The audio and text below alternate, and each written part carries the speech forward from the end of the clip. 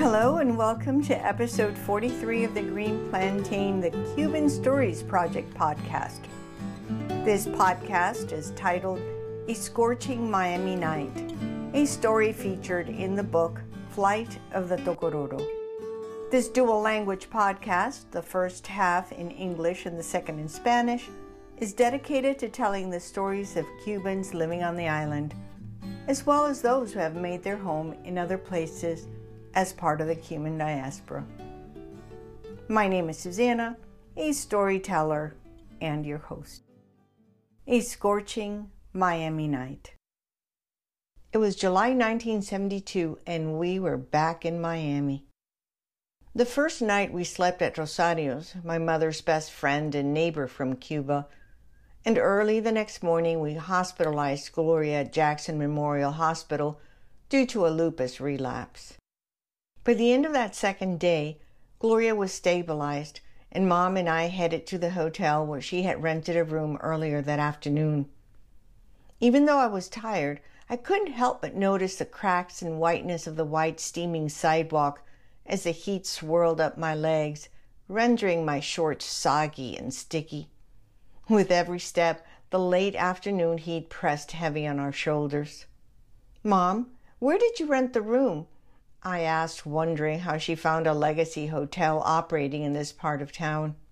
Of course, at 17, the question took the place of, "Are we there yet?" A few minutes later, we turned left and walked through a Florida manicured garden with red hibiscus and up to the front door of the old hotel and right into the hottest evening and night of my life. The second floor utility closet-sized unair-conditioned room had one wide window facing north and the garden. It did not have a fan or an air extractor. Standing at the window, I could touch the bed behind me with an extended foot. The place was suffocatingly small, I thought, balancing on one leg. I glanced over my right shoulder and saw Mom in the alcove, huddled over a single hot stove, her figure partially obscured by the small white refrigerator. My attention drifted back to the garden to escape the compact room when a waft of Cuban coffee reached me, overloading the already pregnant atmosphere. Mom had made coffee. In our lives, coffee solved everything. It was part of our coping mechanism. I drank the sweet elixir at the window, watching the shadows overtake the garden, and the stifling night came into the room. No television or radio, no books or magazines to entertain us and draw us into stupor. A labored sigh left my lips. After a frugal supper, Mom, ever the trooper, said, "Sue, take a shower and go to bed. You will sleep through the heat. Fighting it will make it worse. Tate tranquilita. Stay calm." I nodded, opened the suitcase to pick out the lightest piece of clothing I owned, and stepped into the bathroom. The 1940s white-tiled bathroom smelled of old-time Miami tourist, when the guest room had probably been twice its size. Now the bathroom grout, kissed by black fungus, colored the wall with meandering lines. The place looked like it had not been bleached in a long time. Another casualty of the tropical climate. Gingerly, I stepped into the bathtub, closing my eyes to once again escape from the moment and let the cold water run. 1, 2, 3, 4 showers. I lost count. Each time the heat wicked the moisture from my skin before I reached the hard, narrow bed. With a light sheet barely covering the nakedness of an exhausted body, sometime before dawn the heat melted my eyelids into sleep. We were there only one night. You can find Flight of the Tocororo as an ebook on Smashwords and other retailers. To you, our faithful listener, we hope you share us with family and friends and instill the beauty of family bonds and ties in the young. You can subscribe to the Green Plantain on Anchor, Spotify, Apple and Google Podcasts, Stitcher, Amazon Music, Audible, Overcast, Castbox, Radio Public, TuneIn, and Pandora.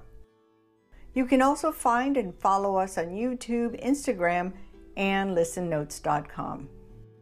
Or you can just say, Alexa, play the latest release of the Green Plantain podcast.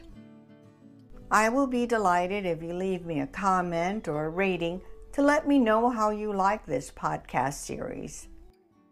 Please drop me a line through Facebook at Susanna's Books if you have a story you would like to have recorded as part of this Cuban Stories project. This copyrighted podcast has been mastered and produced by Susanna's Books, and the Guantanamera music in this recording is licensed to Susanna's Books through Pond 5. If you would like to listen to the story in Spanish, please stay logged on. The story will be read after the musical interlude. Otherwise, thank you for tuning in.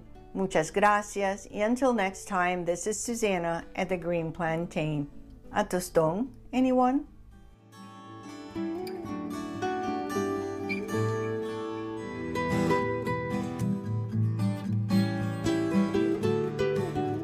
Hola y bienvenidos al episodio 43 del podcast The Green Plantain, The Cuban Stories Project, titulado Una Noche en Miami. Una historia parte del libro El vuelo del tocororo.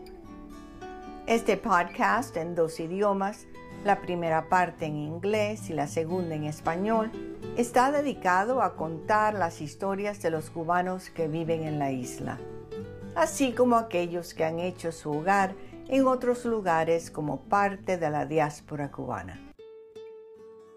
Mi nombre es Susana, una cuentista y su anfitriona.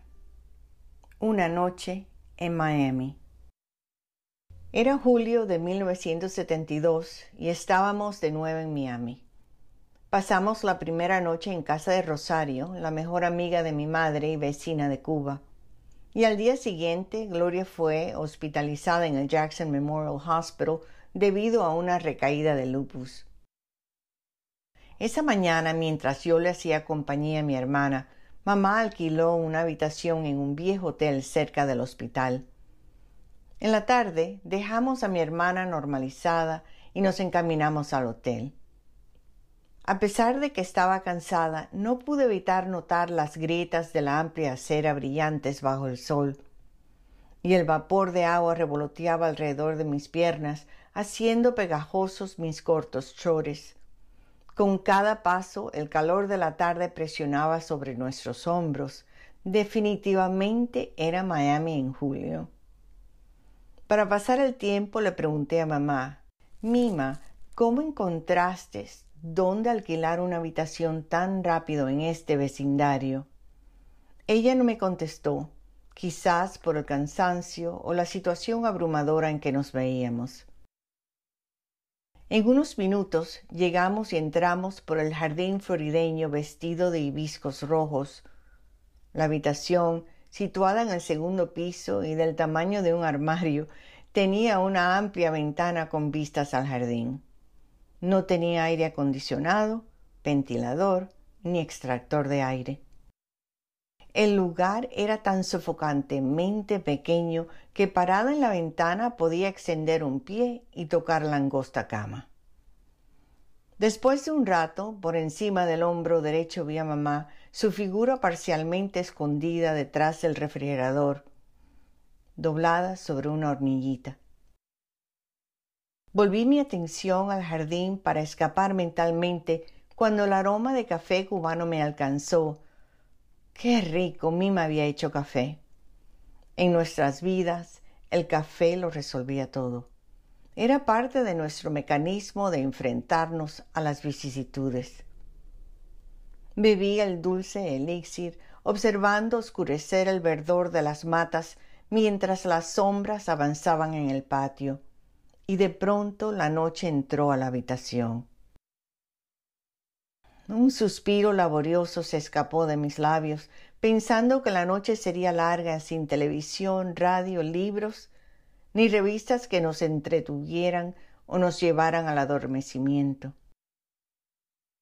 Abrí la maleta para escoger la pijama más ligera y entré al baño de losas blancas de la década de los 40, ya besada por el moho negro.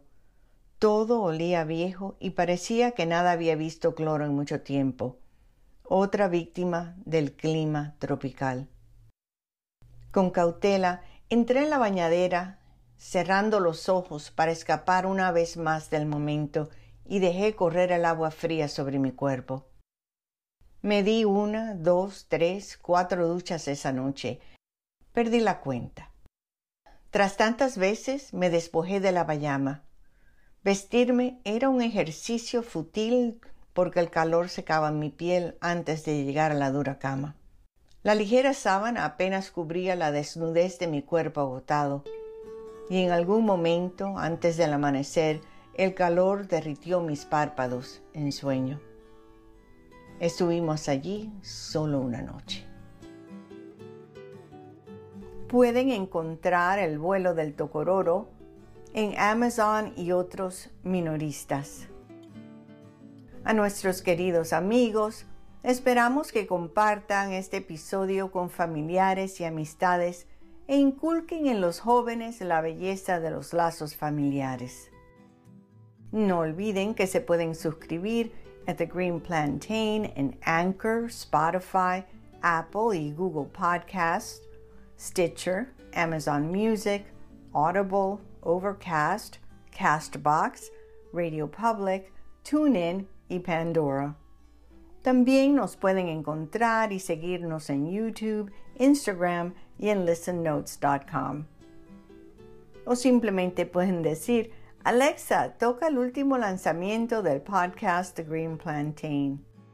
Yo estaría encantada si me dejaran un comentario o una calificación para hacerme saber cómo les gusta esta serie de podcast. Pueden dejarme una línea a través de Facebook en Susanna's Books si tienen una historia que les gustaría ser grabada como parte de este proyecto de historias cubanas. Este podcast, con derechos de autor, ha sido masterizado y producido por Susanna's Books, y la música de la Guantanamera en esta grabación está licenciada a Susanna's Books a través de Pond 5. Gracias por sintonizarnos y hasta la próxima. Esta es Susana at The Green Plantain. ¿Un tostón? Anyone?